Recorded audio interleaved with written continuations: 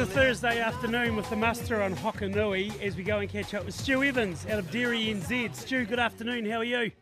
Yeah, good afternoon, Andy, and just some music I finally understand. It's really well done. Oh, thanks. I don't think last time went too well, did it, by all accounts with you? Yeah, you had a funny choice, to be fair. Well, I've got a library here. We've got it here at NZME, and you can type stuff in. A lot of stuff you can find online in here if you want, or you can go onto the internet and get it too. But, yeah, some are better than others. Let's leave it at that, eh? That's fair enough. It's that time of year, mate. We're having meetings about winter grazing, but today we're not talking about that. Well, we are, but we're not. We're talking about winter crops and just crop selection and paddock. Tractors have been going all over the show. Possibly not so much today, Stu, but we're just looking at paddocks for next season. Yeah, all of that work's already been done. The paddock selection should have already been done this season coming up last year, and probably should be looking at next year's paddocks now. But talking to your contractors, regarding the critical source areas and the correct or best methods for sowing of those winter crops is probably the critical part at the moment, getting ready to put those crops in. So whether it's direct drill, minimum tillage, precision sowing, or full cultivation is those discussions you need to be having with your contractor, relevant to your property and your soil type, to be fair. It's interesting, though, how contractors have got on board and actually liaising with farmers now, like you just said then, and like the critical source areas, etc. And this is just proof that farmers are doing what they need to do on farm. Yeah, farmers are a fantastic bunch. We've got a really good result down here in South in the last couple of years of good business practice being adhered to, and people could look at and see that the leaders that they are in the field in that respect of thing. But big thing probably is to talk to your agronomist regarding those crop selections and what's going to fit your requirements and your class of stock too, Andy, and whether that be fodder beets, Swedes, kale, turnips. Now, a lot of that fodder beets probably already in the ground by now.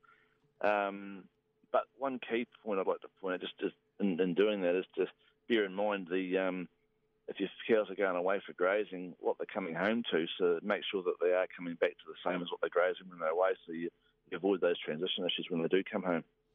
Because the transition issue is a big one, isn't it? Oh, a massive amount, and that sets your animal up for the spring when they do come home for calving. So you want to make sure you make it as easy as you can for yourself and your staff.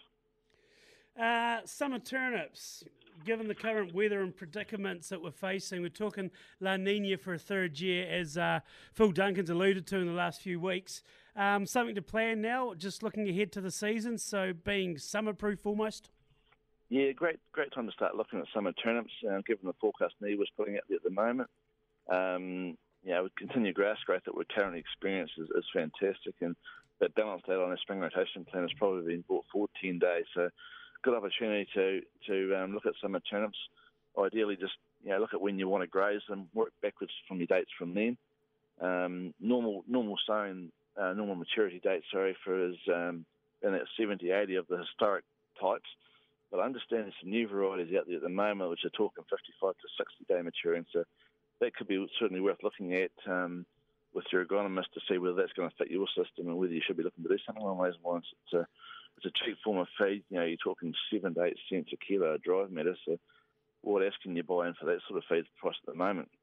And especially when we're trying to get summer-proof conditions these days on farm, trying to get the stock through, because you've got that critical period, haven't you? Especially when you're going into January through February, it's about looking after the stock on farm and just managing to have the feed available, baleage, etc. It's all about having everything, all your ducks line up, I suppose. Yeah, it is. And even if the weather does change and we don't get the dry period, then it's still a good insurance policy that you can use that extra feed to put into silage or baleage. To look, if you need, when you get an adverse event, you can come in and use it then. And as one fellow said to me a few years ago, I've never forgotten it, it's always better to look at feed than be looking for feed. So, yeah. And it's the cheapest feed that you can grow is what you can grow on your own property.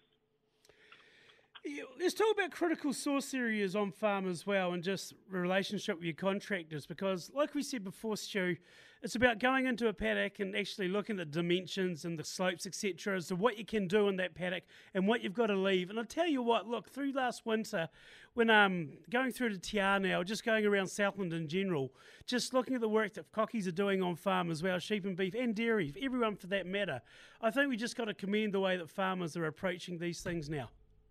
Yeah, definitely, and a good way of doing that is a winter grazing plan. It's something that formalises what farmers are already doing. It's in their head, but it puts onto paper, and just creates clear expectations for the staff and that are working for and how winting is to be done that season. Another thing about it is too that when you this time of year when it sounds always be sorting it out now, but actually gives you consideration to where you're placing those bales for winter, your grazing directions, and as you already said, around those critical source areas, you're identifying those so that your plans in place when it does come to feeding, and everyone knows they're on the same page and know exactly what they're doing.